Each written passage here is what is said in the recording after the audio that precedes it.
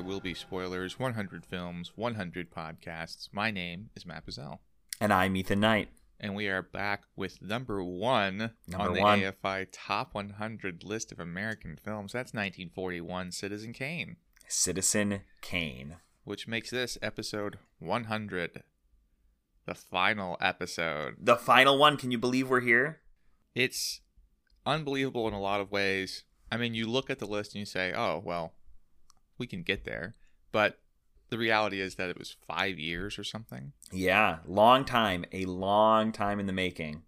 So there will be one final rundown before we can do our dark duty and end the ritual of madness that is the rundown. But this episode is devoted to Citizen Kane. So, had you seen it before? No, this one I had not seen before. Very much looked forward to, though. Very much looked forward to. Impossible not to look forward to, as it sits there on its perch at number one as we slowly ascend the mountain to it. But of course, I hadn't seen it, have heard a lot about it, but maybe we should talk about that a little bit after a plot synopsis. Citizen Kane is the story of Charles Foster Kane, who at the start of the film dies at his sprawling, incomplete mansion named Xanadu. As he dies, he whispers the word Rosebud and drops a snow globe, shattering it. A newsreel description of his life ensues, proving to be a work in progress. The producer is unhappy with the final product and sends reporter Jerry Thompson to discover the meaning of Rosebud. Thompson begins interviewing people who knew Kane, including his wife and his caretaker. He learns that Kane was sent away to live with his banker and caretaker, Walter Parks Thatcher, after Kane's mother discovers a gold mine on her property. The young Kane, angry at being sent away, attacks Thatcher with his sled. Many years later, Kane comes into his trust fund and uses it to buy a newspaper. That is, not an individual newspaper, but a newspaper company, where he engages in sensational journalism, attacking Thatcher's business interests. But due to the stock market crash, he is forced to sell a controlling interest in his newspaper empire to Thatcher. Thompson also interviews Mr. Bernstein, who was Kane's business manager. Bernstein explains how Kane hired the best journalists and manipulated public opinion around the Spanish-American War, opportunistically rising in power. He also recounts Kane's first marriage to Emily Norton, the niece of a president of the United States. Thompson tracks down Kane's ex-best friend, Jedediah Leland, who lives in a retirement home. Leland explains the downfall of Kane's first marriage and the start of his affair with Susan Alexander. The affair is exposed by his opponent in the race for New York governor, and the scandal that ensues ends Kane's political career and first marriage. In order to mitigate his own embarrassment, he forces Susan into an opera career that she is not talented enough for and doesn't really want. Leland, working for the paper, writes an honest review of her debut, which he is unable to finish. Kane finishes it and fires his friend. Thompson then visits Susan, who is now an alcoholic with a nightclub. She explains how she tried to kill herself to escape Kane's opera plans for her and how Kane isolated her at Xanadu. She eventually leaves him, sending him into a violent rage. He destroys her room, but does not smash a snow globe. As his servants look on, he takes the snow globe and whispers, Rosebud. Thompson decides that the meaning of Rosebud will forever remain unknown. At Xanadu, all the extravagant possessions of Kane are boxed up or destroyed. One of the staff members throws a sled into the furnace as trash. It burns up, and as it burns, the brand of the sled is revealed to the audience. You guessed it, Rosebud. Didn't need to guess it, because that's the one thing I knew about this film going into it. Oh, really? That it was the sled? Yeah. All along? Which I don't know if that made the experience worse or better. I can't even remember ever being told that. I feel like it's one of those cultural osmosis things that we started the podcast for. That it just sleds Rosebud. And that's what I knew about Citizen Kane. For some reason, I had this film and the Holocaust one, Schindler's List, mixed up in my head, probably because Schindler's List has the little girl with the red coat, and this has Rosebud. And so I kept thinking, isn't there something with a girl? a little girl, and I was like, but that's not Citizen Kane. That's Schindler's List, right? And they're both in black and white, right? So I sort of had some sort of knowledge. I knew it was not what we expected it to be, but I didn't know exactly what it was until the very end. Okay, well, so was that shocking to you? Was that enlightening? No, I think that it made sense. It very much made sense. I think that, this film throws a lot at you. It's got such a pace to it, right? That like it's constantly moving. I felt like I couldn't look away from the screen for so much of this film because so much is happening visually. And I guess, and plot-wise as well, that by the time that came around, I was like, of course it's cyclical. Of course it's about his childhood. That's the only thing that could make sense. Yeah, so I read Roger Ebert's, retrospective of it. Obviously, he wasn't reviewing it in 1941. And he was talking about he could never really pin down the order of the film in his mind, no matter how many times he's seen it and how many times he's gone frame by frame with different film classes with it. Yeah. Because it just feels so slippery in that way.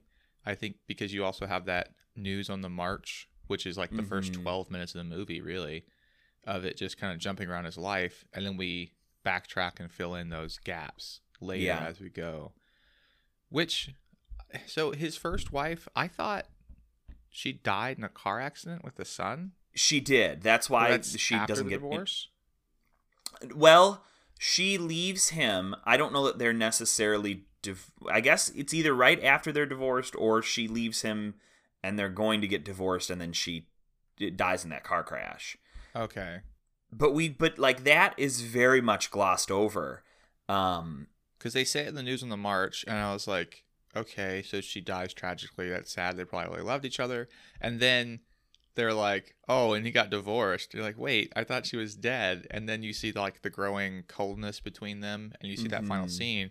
And I was like, okay, where does he have someone crash the car? It seems awfully convenient that they have this big schism, and then she just dies with the son to clean up that side of the story. It does. I think that's one of the few things that still kind of stuck with me after it ended, that I was like, what? So we really aren't just going to deal with the fact that she died in a car crash? Like that, I guess for Kane, she died the minute she didn't worship him anymore, right? Yeah. Or left him, which, I mean, we should probably talk about him as a character. I mean, this idea that he desires love from people, right? Yeah, in fact, that's my pivotal scene, is perfect. Jed, literally old Jed. Yeah. Talking about who Kane is and how he wants everyone's love because he's not really willing to give it, but he wants to give them all his stuff so that he gets their love, right? He thinks he deserves it. So we'll play this brief scene. It goes on a little bit longer, but this is, I think, the most poignant discussion of Kane as a person. I can remember absolutely everything, young man. That's my curse. That's one of the greatest curses ever inflicted on the human race, memory. I was his oldest friend, and as far as I was concerned, he behaved like a swine. Not that Charlie was ever brutal. He just did brutal things. Maybe I wasn't his friend, but if I wasn't, he never had one.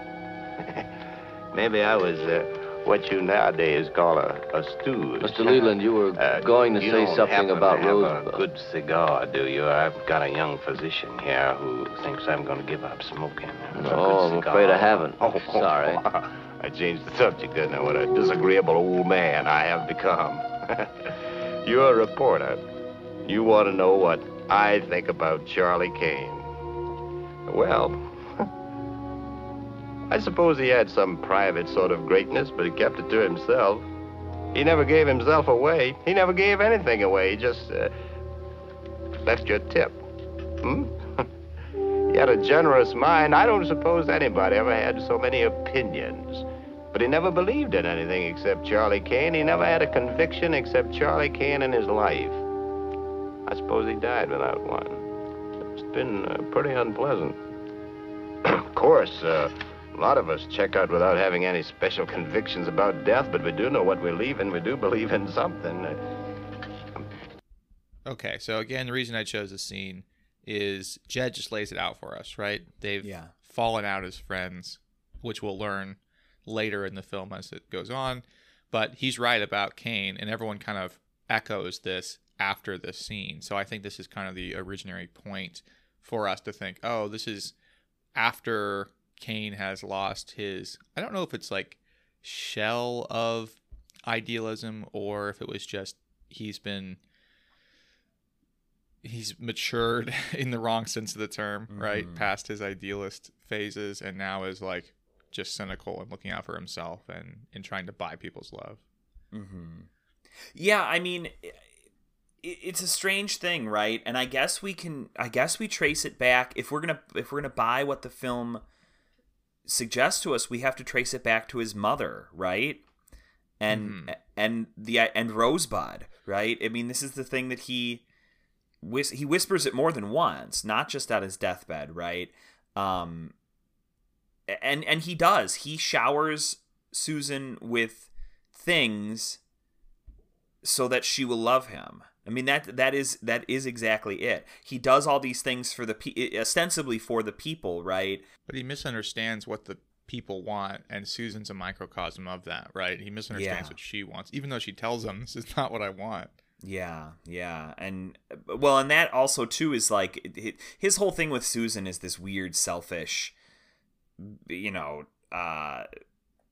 descent into like, I don't know, or devolution or something.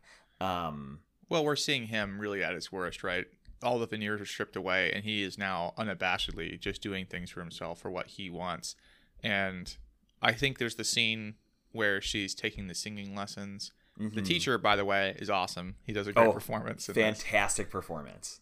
And then she's like, I don't want to do this. And he says, I wouldn't expect you to understand, or something like, I don't want to justify my reasons to you. Like, I have my reasons, and I'm satisfied not explaining them to you, or something like that. Yeah. And it just really illustrates that, well, he doesn't give a shit about her. She's an ornament. Yeah. And however he wants to use that ornament, the ornament shouldn't ask how to be used. Right. And the thing is, right, is that I really think he does this whole thing. I mean, this is why you have that famous clapping scene, right, at the opera after her terrible performance. It's that he can't be embarrassed. He's already been embarrassed because he loses his political career. And they keep saying what is it? Jedediah or maybe Bernstein keeps saying he lost everything. He lost everything. He didn't lose everything. I mean, as we see at the end, he still has immense wealth. But I think it's that he loses everything that matters, right? Yeah, Bernstein and Leland don't have that obscene wealth, right? We already know that Jedediah Leland never came from any kind of money. And so all that money is inconsequential, right? Leland even tears up the $25,000 check that Kane sends him as severance, basically, for being a friend, really. Friend severance. Right. Which, man, I wish I could get some friend severance. We'll talk about it.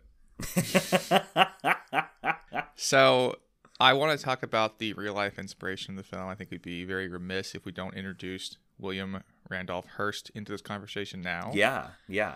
So based pretty closely on the life of William Randolph Hearst, just judging by his Wikipedia page, right? He had a Xanadu-esque place in, I think it was it California or Florida? I think it's Florida in the film. I don't know about Hearst. So it's probably California for Hearst. Yeah. And he had a political career that kind of went somewhere, then nowhere. And he switched party affiliations a couple times, as we see in the newsreel for Kane. So a lot of things put together. And also, Hearst knew about the making of this film and was trying to, like, stop it from happening the entire time, trying to buy people out, trying to buy the film and destroy it. At one point, someone warned Orson Welles, who plays Citizen Kane, that Hearst had paid a naked woman to stay in his hotel and jump into his arms, and the photographer to photograph it, like, right at the moment and make a scandal. So Welles, like, slept somewhere else that night. So we don't actually know if that was true or if that was going to happen. But right. So there's a lot of stuff, either real or imagined, that Hearst was doing to try to prevent this film being made. Because, I mean, it had the ring of truth to it, obviously. Yeah. And this real teardown of this, like, shell of a man, a hollow man that's just extraordinarily wealthy. whose family is still wealthy off of this guy's money, right? Mm-hmm. His granddaughter is Patty Hearst. And yeah. the daughter is Lydia Hearst, who's now married to Chris Hardwick, and they're both obscenely rich. Yeah. I mean, so it's that old American money, and I think it's important that we recognize like this has its roots in reality. It's not just a fiction story. It was closer than I thought it would be to the reality of this person. Interesting, because I didn't read much about the Hearst stuff. I sort of let that be. So that is kind of fascinating, right? That this is sort of a ripped from the headlines sort of film, right? Yeah. Which feels very kind of American, at least in the tradition of like American literature, early American literature. When we think about American Renaissance and all of that, I mean, all of these things are so the Scarlet Letter, right, is the same sort of setup, that it has some supposed historical accuracy, right, or historical inspiration. And the same goes for, any of these big things. Moby Dick is this pastiche of all those things. So to see this as a sort of fictionalized version of an American's life, it feels very in step with what great American storytelling looks like. You know what I mean? Yeah, I mean, Orson Welles would be very conscious about that, going into it, because this was his first film. Yeah. And he had license to do whatever he wanted to do. And originally was going to do Heart of Darkness, which, oh my gosh, how incredible would that have been. But we have Apocalypse Now, so I'm content. And ended up not doing it because he wanted to do like all like first person camera stuff that would have been probably even more innovative at the time than stuff he did in Citizen Kane, which is saying a lot. Yeah. But it just didn't work out, or something the studio didn't want it. So he chose to do this. And so I think that can't be accidental then, that he chose to do this teardown effect, this complete demolishing of a person. Yeah. To show just how shallow this person is and what money does. And I think Ebert did the truism, absolute power corrupts absolutely, because we see a young, fresh-faced Orson Welles, Citizen Kane, trying to be an idealist, wants to have a newspaper, wants to tell the news, has these list of principles, and then slowly, we see all of those stripped away until it's just transactional, where he has money, and so he thinks he can purchase anything he wants, and he doesn't have to give anything, right? Every person who he becomes any way close to throughout the film talks about how he's unwilling to give anything. Even though he showers them with gifts all the time, he never gives anything, right? There's nothing of himself that ever goes to that relationship. Yeah, and it is interesting to see that descent as a sort of like spiteful act, right? Because he becomes I think a lot of this really gets kicked off by his disgust with Thatcher, right? So he starts to do these things. He starts to report all these things that are antithetical to Thatcher, right, in order to take him down, because he doesn't like what he stands for. But I think it becomes pretty clear that it's not just what Thatcher stands for after a certain point. It's to get back at Thatcher. It's hitting him with the sled, but it's the money version of it, right? Until he's forced to have Thatcher buy him out, basically. And then I think from there it's really downhill. I mean, everything, you're right. I mean, we see that his marriage is this monotonous it's they have that great montage with him and his wife at the breakfast table in their fucking mansion, and it just falls apart, right? And then by then he's hanging out with Susan because he met her and she had a toothache. And I wasn't sure when we hear Susan for the first time sing in her little apartment. I was like, is this supposed to be good?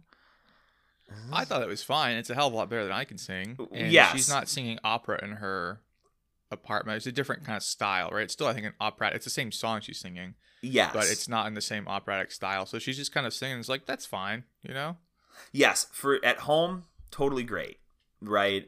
But then it becomes, but I mean, everything, right, is to like prove people wrong and to spite people. The whole opera side plot, right, is because he gets caught with her and he's like, they made fun of him in the newspapers. They called her a singer, quote unquote in singer. Quotations. Yeah, exactly. And so he's like, I will make her a singer. Just like he doesn't like Thatcher, so I will make people dislike Thatcher too. I'll take him down. Yeah, and that's actually another potential pivot I looked at is when a young Kane is talking to Thatcher about how he's working against his own interests. He's of two people, right? He's of two minds, where he says, part of me is this stakeholder in the trusts and wants to give you $1,000 to have a meeting about it, right? And the other part of me is this idealist who wants to burn it all down. Mm-hmm. So already you're seeing this idea of duality, but it really just feels like duplicity. That he's got this money. It's like a cognitive dissonance, right? He's got this money. He knows where it comes from. It's what's funding him to be able to do this, but he's still going to fight like the power, so to speak, even though he's the power. Right. It's that kind of disingenuous thing you see with a lot of, well, I don't want to characterize too much, but a lot of people I feel like of our generation who are like, yeah, man, I can't believe like the man, you got to fight against him. And it's like, and you're living off your parents' like trust fund, right? Right. Yes. Right, this sort of hypocrisy of it, because that's part of like, I mean, if we think about this as an American film, as like what is being held up as the #1 American film, right? There is absolutely something about the American ethos that is about rebellion, that is about fighting the power, right? That comes out of the birth of America, the idea of revolution, right? It is a sort of like liberal approach, not necessarily political parties, but right, the sort of larger sense of liberal versus conservative, right, revolution versus status quo. So there is, I think, a desire, especially wrapped up in masculinity, to be able to say, I fought against the establishment, right? I fought against the man, even if that's not true. There's a drive to do that because that's American. You know what I mean? Yeah, I think that's very much bound up in this film. If this is supposed to be the American film, just by its placement, not necessarily in its construction. I don't think Orson Welles said, "I'm going to write the great American novel, but it's going to be a film." Right. I don't think that was the intent, but I think it captured people's hearts and minds because one, it falls in this great literary tradition of contemporary issue, just like ripped from the headlines, like you said. But on top of that, it's about individualism. It's about making of oneself. So yeah, I mean, I think it's attractive for all those reasons, but it also subverts all of those things and says, yeah, we all like to cling to this narrative, but watch how it slowly turns on you. And throughout the viewing of this film, I felt like, are we supposed to be on Kane's side? And I think the film leaves that an open question for a long time. Yeah. Because he's our protagonist. You're already going to be biased in his favor. But on top of all the American ideals that we've talked about as an American viewing the film, but then it should become unequivocally clear that Kane's a life that you don't want. Yeah. I mean, I think this is, especially in the top 10 of this list, this is a repeated sort of theme, right? Which is to say that, like, look at The Godfather, which we just watched, which I think, again, a lot of people think of as this sort of like the mafia movie, right? And I think so many people have dreams of being in the mafia, or living that life. And the film shows you that, like, it's impossible to be a good person and do all that, right? Like, we see the descent of a man, just like Gone with the Wind. If we throw away, or if we, that is, if we don't focus on all of the weird Confederate, backward looking, the first like half of the film, where it's just like, let's talk about how cool the Confederacy was, right? All of that sort of, propaganda, Confederacy propaganda. When you put that, sort of to the side, the real drama of that film is the same thing. It's a woman driven to the edge who, we watch her sort of descent as she tries to cling to power and money and whatever. And it's the same thing, right? At Lawrence of Arabia, right? We see a man descend. And so I think that there is something really attractive in watching, a good person, or what we would think of as a good person, or at the very least, even just a person who is a stand-in for us. Yeah, someone we identify with, good or bad. Right, and to watch them sort of sink to the depths of depravity, and And I don't know, there's something attractive about that, because this we just keep seeing it in these top 10 movies and throughout the whole list, right? I mean, that's all over the list itself. Goodfellas, that sort of thing. But still. Yeah, I think you're absolutely right about that. I think that makes a very coherent argument for what the top 10 particularly is, but also more broadly what this list is trying to do. Yeah.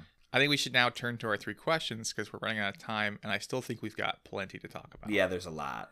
Before that, however, let's talk about Anchor. All right, this is the last time we have to do this, right? There's a rundown. Damn. Well, yeah, but that's before the episode. We don't do a mid break in there. Gotcha. Okay, Ethan. Our Matt. first question: what do we owe to this film?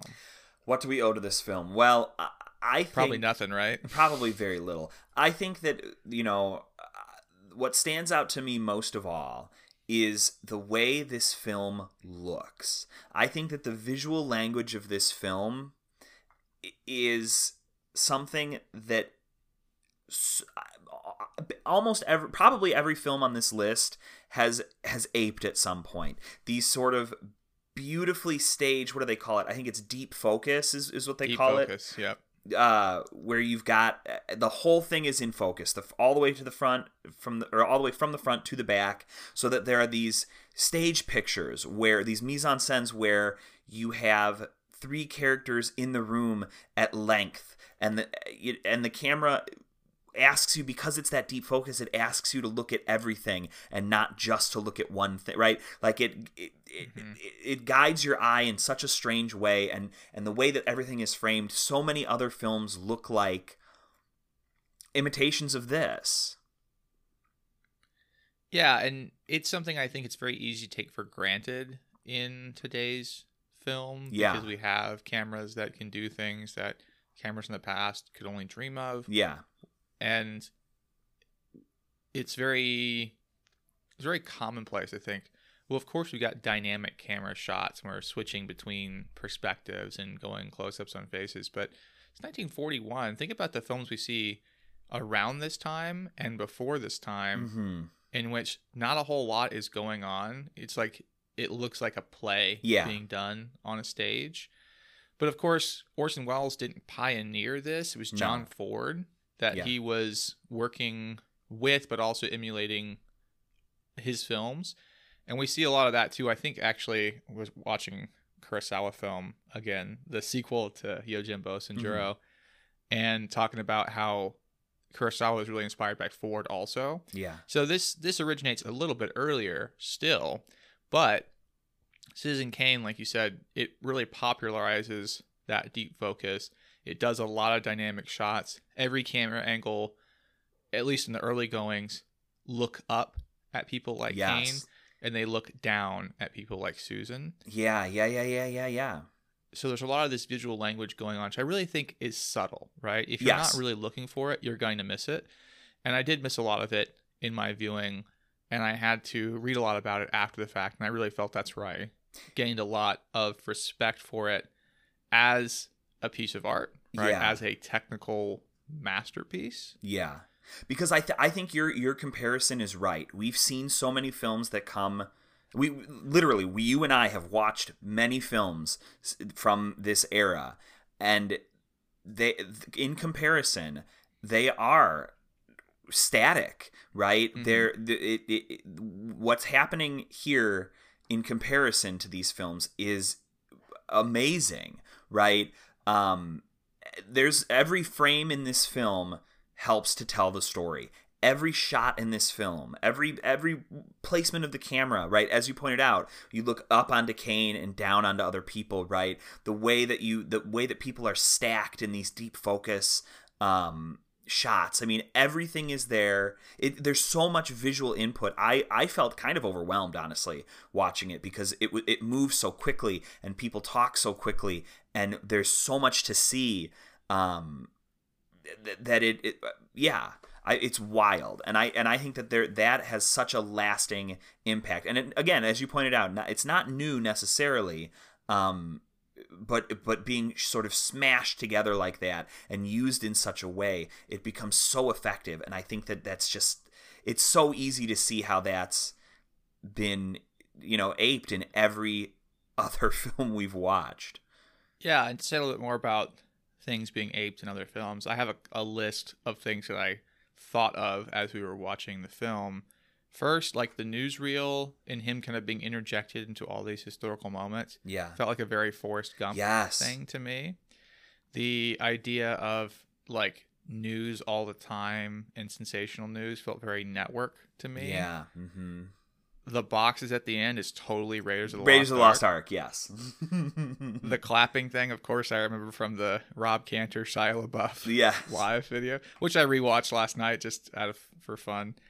And then I also, weirdly enough, feel like Susan is like the vocal inspiration for the Harley Quinn character. Oh, really?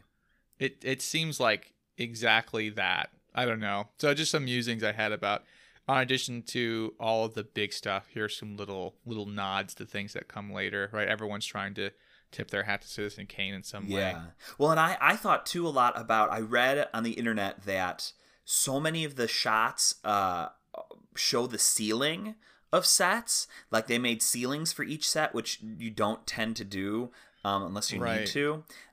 Which adds this like huge sense of scale. And it made me think of The Shining, which also has that sort of massive feel. And I think we do get to see some ceilings in The Shining, but I maybe I'm wrong.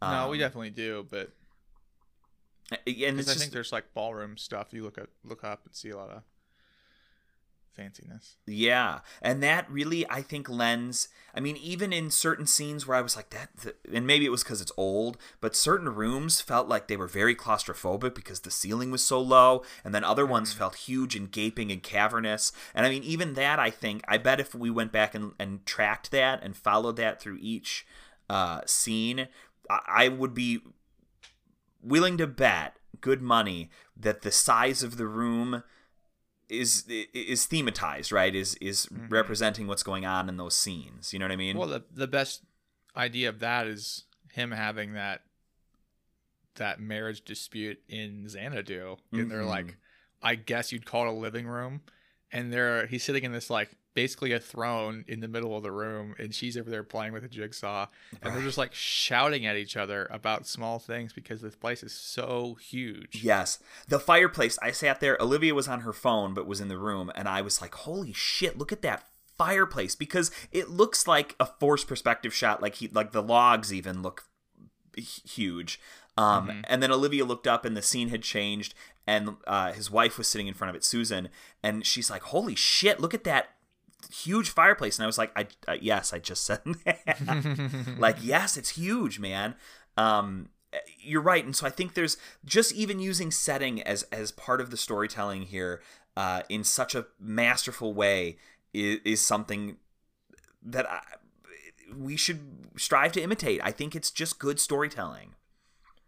So then we should ask our second question. Does this film hold up? Well, and I think the answer here is absolutely. I think that, and I watched this on HBO Max. It's on there right now, so it was in high def and all that. And it's hard to stress how good this film looks in high definition. Did you have a similar experience with that? I think I had a different experience. So a couple things go into this. One, I think it's always important to keep in mind Orson Welles was 26 when he was writing, directing, and starring in this film. Yeah, so, a kid. Huge accomplishment. And it is very beautiful looking. I think immediately from Xanadu, you think, oh, how incredible. Onward. I think all that's really well done. I think it's shot very well. I think we've talked enough about that. I think the acting is very strange, and that's something that Ebert talks about in his review, is that it comes from a different time. So yeah, it feels a little stilted, a little slower. Yeah. Everyone's kind of a little more strained and melodramatic, which sometimes I like, sometimes I don't. And maybe it just wasn't working for me in this viewing. I have to be honest, it was very hard for me to watch this movie. Like, I was not bored, but just stuck on slow motion or something. I could not get through this. It was just taking forever to muscle my way through the film. And it's a film that's like, well, certainly I respect it, but I feel like you show this to anyone today, I don't think you're going to get much love for it. I don't know. I feel like I had a very opposite experience. I was like I said before, I felt kind of physically overwhelmed at times because I was like, there's so much to look at, and I felt like it moved at like a breakneck speed. So that's weird that we had that very sort of different experience of it. Well, I think it's understandable when you consider this is supposed to be the greatest film of all time. Yeah. There's a lot of nothing can hold up to that. Right. I think you're right. It is sort of like a burden placed upon it that. You're right. How does anybody live up to that? How does anything live up to that? When people refer to stuff as the Citizen Kane of X, like right. You're going to expect Citizen Kane, and we've been doing it for 5 years, so we always knew Citizen Kane was number one, and we always were expecting it. And so after we keep creeping up, it feels like ever closer. For the most part, I feel like the films got better as we got higher. Some notable exceptions to that, and. So we finally arrive, and I think, okay, I'm ready for it. I'm ready to be blown away. And of course, nothing can hold up to those expectations. I don't particularly like the movie. It's not something. There's no other way around it. I didn't really like it. I understand why it's so influential. I understand why it deserves to be noteworthy. I think we can debate about whether it should be number one, but to me, it's not a film that's as engaging as something like The Godfather. Really? The Godfather Part 2, Casablanca. Those films I really, really love.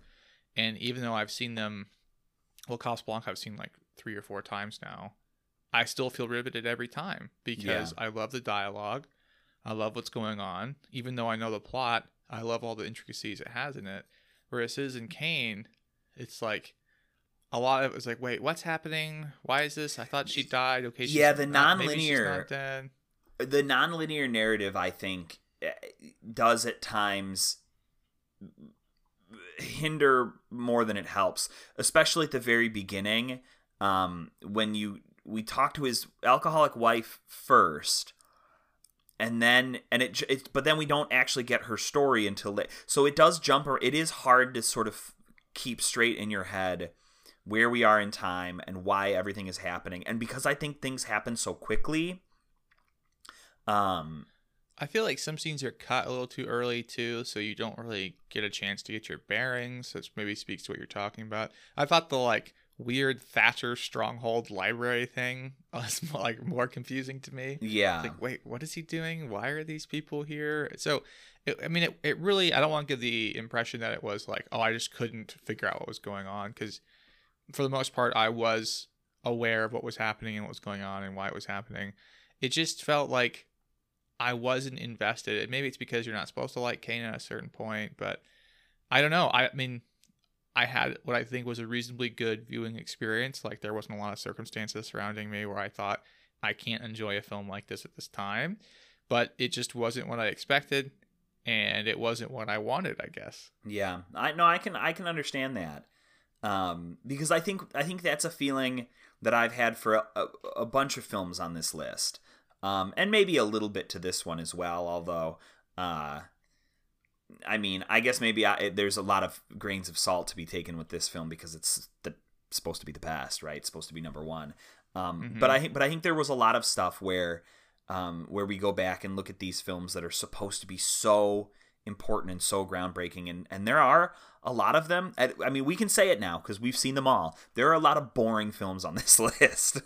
Yeah, definitely. And perhaps this one suffers from some of the problems that some of the ones that we found were, there are some boring things, So I have one more thing to say, but I think maybe it's best to say it in the third question. Okay. It's better there. Yeah. So our third question is, do we care about this film? I'm going to say yes, if only because I think what really struck me about this film isn't the plot itself and the actual narrative of this man. I think it's the storytelling. I think it's the way that they use this technology of film. They use it to tell a story that otherwise I think is in general kind of bland, and we've seen versions of this story in the last 10 movies basically. But I think it's the how they do it, right, rather than the sort of like what they're telling, that does it for me. I think that is I was really taken aback at the sort of mastery of the medium. So for that alone, I'm going to say I care about it. So I think you're exactly right about that. That's actually the point I was going to make in maybe a different angle. So Okay. I agree that it's not so much the content that's of value here that we care about, because at the end of the day, it is from the headline story that isn't, it's compelling. Like it's not that the story is boring. Mm-hmm. It's just that it doesn't follow the same dramatic arc that we experience in literature in quite the same way, right? We talked about how The Descent works and how it's a very common thing, but I feel like Lawrence of Arabia, there are still battles happening, right? Mm-hmm. With Gone with the Wind, you get a similar sort of, there's a lot more activity going around the edges. Godfather absolutely is nothing but manic action or activity happening as this descent occurs. So slightly different in that it's just this slowly aging man getting more and more disgruntled with the world, right? It's not necessarily a barn burner in that way. Yeah, and I think that, you know, it's so truly it's very hard to answer this question for this film. All three of our questions, really, because based on the nature of this project, we, whether we'd like to or not, are forced to compare this film to 99 other films, and probably, you know, every other film we've watched for this podcast or seen in our lives, right? Because of this list, because of how this has been constructed, it's unavoidable. You compare this film to every other film you've seen because it's supposed to be the best one. And how does that not set us up for some sort of disappointment, right? Yeah, and so I think the thing that I ultimately want to say is that I do care about this film, and I agree that it's very important, very influential, and that matters and should be recognized. But I feel as if it's almost a different category as what I consider to be the best film. It's the best technical, it's the best, I wouldn't say looking necessarily, but a lot's going on directorially, what they're doing innovation-wise. But plot, story, character development, thematization, those kinds of things, which is no secret. I care a lot about those things and less so about film direction. Yeah. I would definitely say something like The Godfather does a better job at that. Casablanca does a better job at that. Apocalypse Now does a better job at that, right? Yeah. So it's tough for me personally, but I don't begrudge people thinking this is a great movie. You know, capital G, great.